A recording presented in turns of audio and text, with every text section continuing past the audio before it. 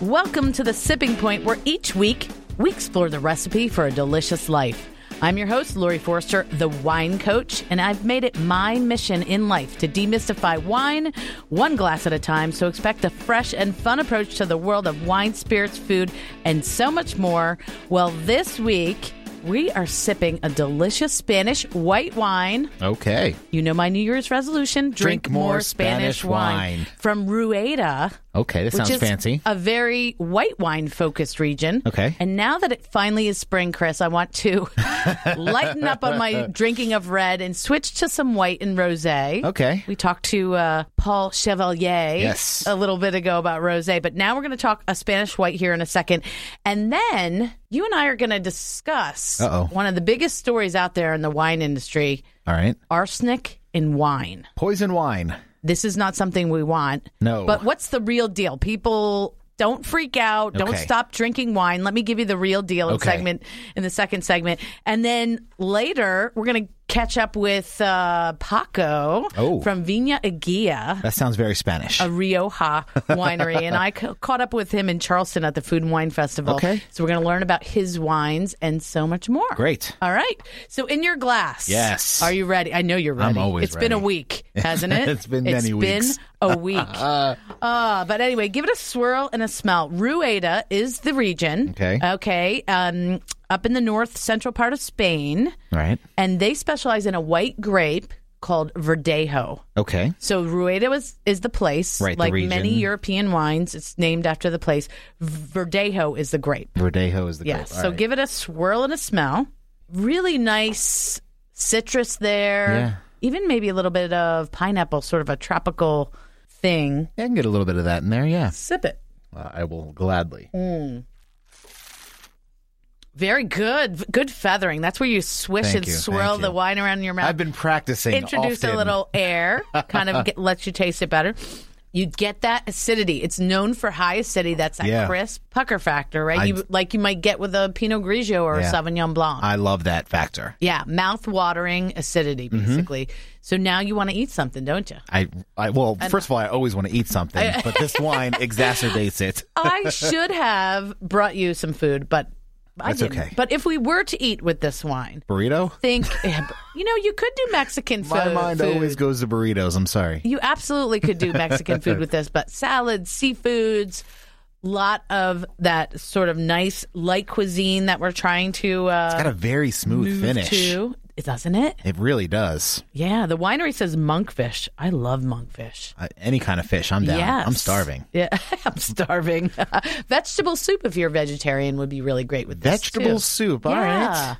Because it has a Sauvignon Blanc-ish quality to it. You could do it with things that have a green element to them. Yeah, I'm thinking buttery sauce, like with the monkfish. So like a nice contrast. Yes. Yeah, it's really delicious. Only about $13 retail. Oh, okay. Hello. That's in my price range. And it is from Bodegas. We should say this. Bodegas Protos. Okay. Protos. Got it. $13 from Rueda. It's very indicative of the style of wine of that region. So if you see other Ruedas out there, definitely try them. Rueda. Rueda. All right. Yeah. Rueda. Delicious. Spelling bee. Bodegas Protos Rueda. That is your wine of the week. I like it. Yeah. Two thumbs up from this guy. I love it. And this isn't one of the wines that I'm using tonight, but I'm doing a corporate event tonight. Are you? I am. Now, what exactly goes on at these corporate events? Well, tonight I'm actually doing for an association of real estate management personnel. Fancy. We are doing a team building event called Name That Wine. Oh, okay. And I'm going to teach them the blind tasting skills of a sommelier. Okay, so that's to determine, like, is it a Pinot Grigio or a Sauvignon Blanc or something like that? So they'll have a placemat. They'll have 4 glasses in front of them. They will not know what they are. Right. They're just 1, 2, 3, 4 is how they're labeled. And I'm going to teach them the skills that we learn and how to blind taste, basically tasting without knowing the identity of the wine. Right. And then each team or table will then have the task to guess what each of the 4 wines is. Which varietal? Is it a Chardonnay? Is it a Rueda? Is it a Riesling? A Rioja? Is it a Cabernet? Yeah. So each table will do that. And then also they'll have to form a winery. Okay. And come up with a product and some marketing and a label. They draw a label. And it's really a popular, great way to just break the ice, get people working together. Yeah. But you're also tasting wine and having loads of fun. Yeah. Now, have there ever been any of the labels that are just look like they were drawn by a 4-year-old, the non-artistic inclined ones? I mean, luckily, usually at each table, you've got a lot of different skills coming together. And some companies are as strategic as to tell me who sits with whom. Oh, wow. Yeah, because they want maybe certain people to iron out their differences. Like, we don't want Paul over there with Gary. Those two don't get along. Put them on the opposite side of the room. Right. Or maybe we do want Paul with Gary so they can work together really bond well over the wine. Yeah. So that's what I'm doing tonight. Wine is a great tool for conventions and trade shows and any kind of team building activity. Amongst other things, it's a great tool for it. In my mind. If you want to find out more, you can go to thewinecoach.com and click on speaking. You can see all kind of events that I do. And now is the time. My calendar is like slammed. People are, getting their events lined up for the spring and summer. So look ahead to fall and winter, folks. Give me a call, 410-820-4212. We're going to take a quick break on The Sipping Point. We'll be right back to talk arsenic and wine. Oh, my. This is Lori Forster, the wine coach, and we're back with The Sipping Point. And I couldn't do another show without addressing the big news out there in the world of wine. Yeah, this is a bombshell. Lawsuit being placed against, I believe it's 28 different wineries. From all different areas of the country? California. All California. Okay. And what's being alleged that this group called Beverage Grades did some testing on the wines. Okay. And they found traces of arsenic. Oh. Up to 50 parts per million. Okay. Seems like a lot. Yeah, sounds like a lot, right? It sounds like a lot. But if you want to think of it this way, 1 part per million would be 1 second in the course of 32 years. Oh. So. Okay. So that doesn't seem really quite as bad. But of course, it's still arsenic. Who wants to think of arsenic in anything? Right. But here's the deal. Arsenic is a naturally occurring metal. And there's been, throughout the years, different issues like this come up. Like in 2012, rice was found to have trace amounts of arsenic. Exactly. So even worse than what we're talking about with the wine. So what they found, I think 50 parts per million was the highest that they found. Okay. Some of the names alleged in the suit are things like Sutter Home, Franzia, different names that people might know. Right, yes. Most of the stuff was real inexpensive and or box, jug kind of wines. Yes. So something I'm quite familiar with. If you're drinking the great fine wines that we recommend here on The Sipping Point, you're not really probably touching on any of these wines that were named in the lawsuit. But still, doesn't make you feel good, right? But here's the deal. Okay. Let's break it down. The U.S. EPA has a standard for arsenic in water. Okay. And it's 10 parts per million. Okay. But I'm assuming, even me, that people are drinking more water per day than they're drinking wine. You'd hope. At least I hope so. You would hope. So we can't necessarily compute that same level water that's acceptable for water that you're using in coffee and drinking and everything as you can with wine. You'd have to drink, I think it's something like, 4 bottles of wine every single day of these exact wines. So in Canada, 100 parts per million is what they've said is acceptable amount in wine. All right. And the largest amount that was found, supposedly, by this group was 50. 50. So that's half what Canada allows. Right? And in Europe, I believe it's 200 parts per million. Oh, okay. All right. So I think this all is that said, it doesn't seem as bad as the original headline would read. Exactly. But there is a group called the Wine Institute. They represent the California winemaking industry. All right. And they're working on right now legislation to try to have some limit set for wineries. Right. Which I think is a great idea. Yeah. And there's a lot of stuff out there right now. And I don't know if you remember, a few years ago, I talked to one wine dude. Okay. He's a cool wine educator in Philly that I am on the same page with. And we were talking about this whole idea of nutrition labeling. Yeah. Because, food that started however many years ago. And now that's come along. But now people are starting to ask these questions about wine. Like, well, it's already on drinks. Like if you buy a can of cola, it's going to have it on there. Now, for the most part, wine is a pretty natural product, right? You take grape juice, yeast converts it over to wine via fermentation. That's where the alcohol comes in. Yeah, but there are, different acids that sometimes are used. Right. There are color additives. They're really just concentrates from other grapes. It's called mega purple. Okay. But people want to know what's in their wine. Yeah. And if they're vegetarian or vegan, sometimes wine can be fined to clarify the color and get any solids out with egg whites. Oh. Sometimes people want to know about that. Yeah. So it's a big issue. Okay. And the Wine Institute, they lobby in Washington, D.C. for the industry.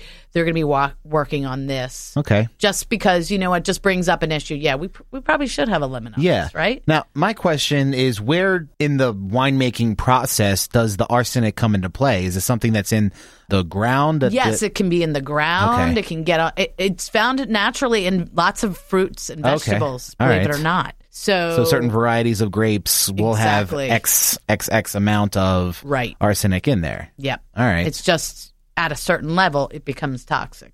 Okay, and it's only been found in California so far. That's all that was tested, I believe. Okay, all right. So in this lawsuit, and who knows the motivations of the people bringing the lawsuit. But you talk about, it's interesting. The limit in the United States is 50, but in Europe it's 200? No, there is no limit set for the U.S. That's what they're trying to get through. But that's the what they legislation. found. Yes, gotcha. They found up to 50 parts. But there is a limit in Canada's 100 and 200 in Europe. Yeah, exactly. And Europe, you think about it, that's where wine originated. Right. So I think they have a pretty good handle on things over there. They probably do. They probably do. If the limit's 200 over there, then 50 doesn't seem that bad. Exactly. So don't panic. Stop drinking wine. Right. Yeah. It's not a rampant situation. It's under control. The other interesting thing that I just recently got back from New York. Okay. I went to a presentation from the Wine Market Council. And what is that? So the Wine Market Council basically captures data for the wine industry on wine drinkers. What they're buying, how different often, generations, how much. different types of wine drinkers, so that each year we can kind of see where what's the market going on, where the market's going. Yeah. And so also there was Danny Brager from Nielsen data, because they capture a lot of data on wine drinking. They're good at that. Yeah. It's not just wine. We talked about craft beer and spirits. Right. Craft beer is huge right now. And we're going to get Danny on the show so he can deep dive on this stuff. Great. But a couple of things that I thought were really interesting. So every year since 1994, we've had an increase in consumption of wine in the U.S. All right. Now, some years more than others. We're kind of settling in a little bit. This year was only 1.2% increase. Right. So, it's still a slower growth than it was back in the late 90s, but we're still growing as an industry. Growth is good. Thank you for drinking wine, people. And thank you for teaching us about it so we can drink it. Per capita, per person, we're all drinking more as well. I know I am. Yeah. As funny, I know I am. And they kind of categorize this, I find very interesting. Okay.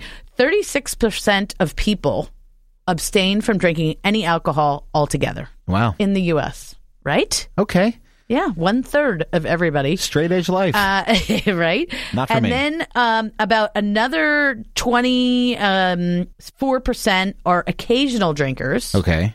And then 13% of us are the high frequency wine drinker. I love how you said us, as in like you and I. Well, I'm counting you. I've seen your Facebook posts. I've seen them. Meaning that we cats drink... and wine. That's all they are. High frequency, you drink wine almost every single day. With my cats. Yeah. Right? Cat.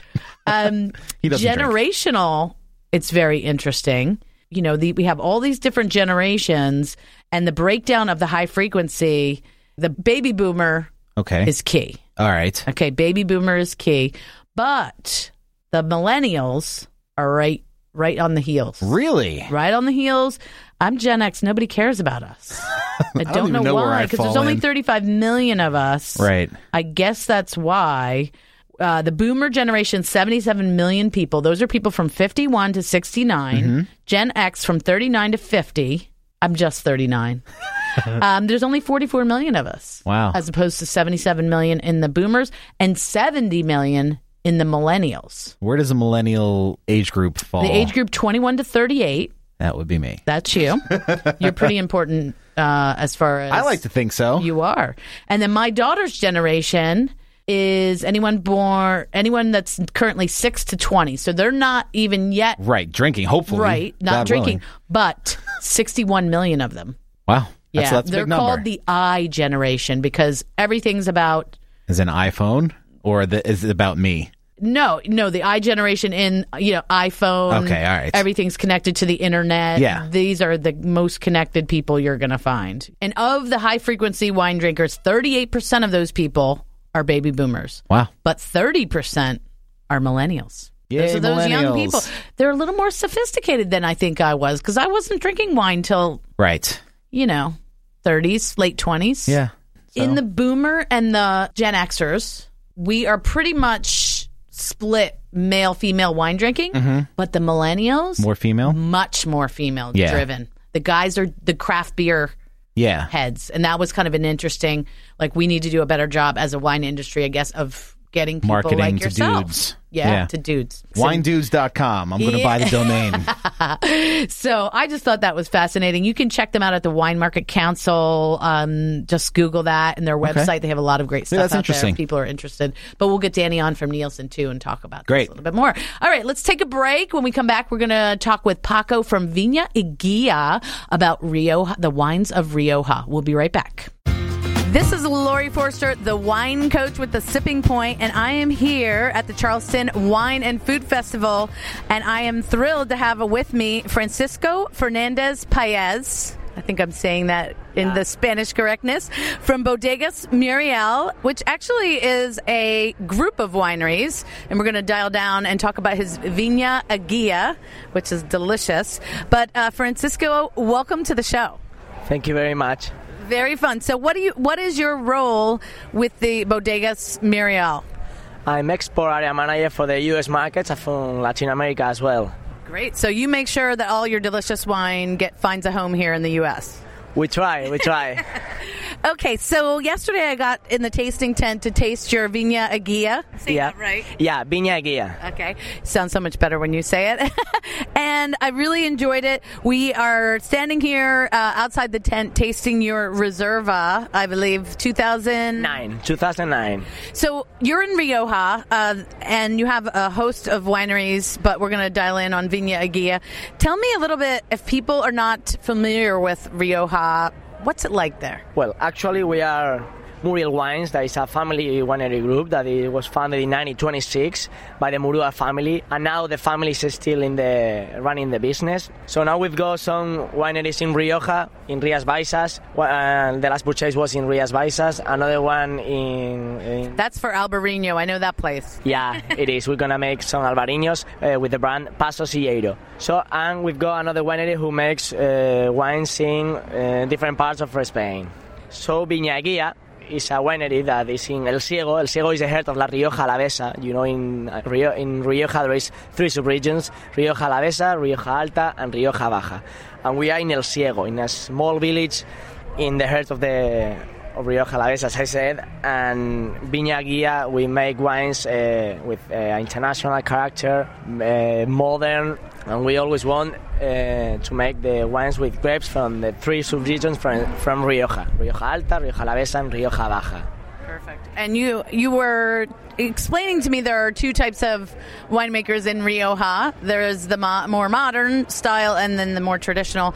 And you're falling into a little bit more of the modern or international styles. And what exactly do you do in the winery or in the vineyard that would reflect as more modern? Well, as I said, we've got the wines are made with grapes in the 100% of Tempranillo, which is the indigenous grape from Rioja, not only from Rioja but also from the rest of Spain. So we use grape from Rioja Alta, Alavesa, and Baja, and we make the coupages for the wine. So what we want is stability from the vineyard to the wine, and from one vintage to the other. So we've got different wines in our portfolio.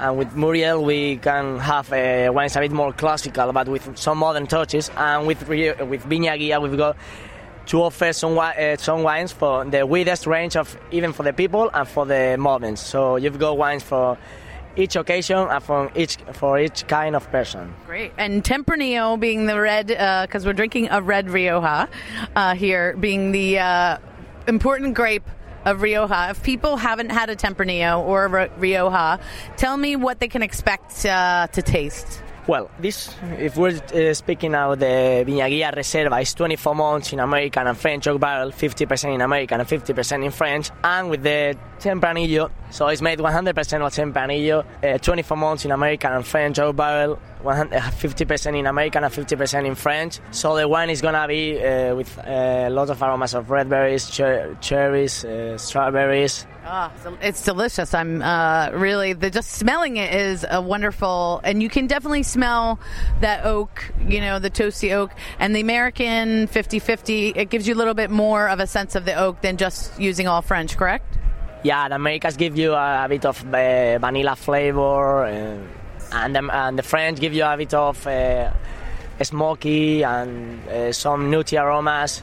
I give you a special wine. The thing is the perfect balance between fruit and oak. So even when it's a Rioja, the Rioja is known by its crianzas, reservas, and grandes reservas with some oaky, because the wine has been for 24 months in American and French oak barrel, has lots of fruit that is what people is asking right now in the market. So we're offering wines for a widest range of people.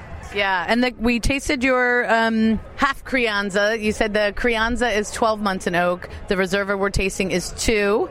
And then your Gran Reserva, because I'm sure people see this on their bottles and not always know what that means, is aged 3 years in oak and 2 in bottle. Yeah. Correct? So you have to hold that wine a lot longer at the winery before you release it. Basically, when you release a Reserva or a Gran Reserva, is it ready to drink right away?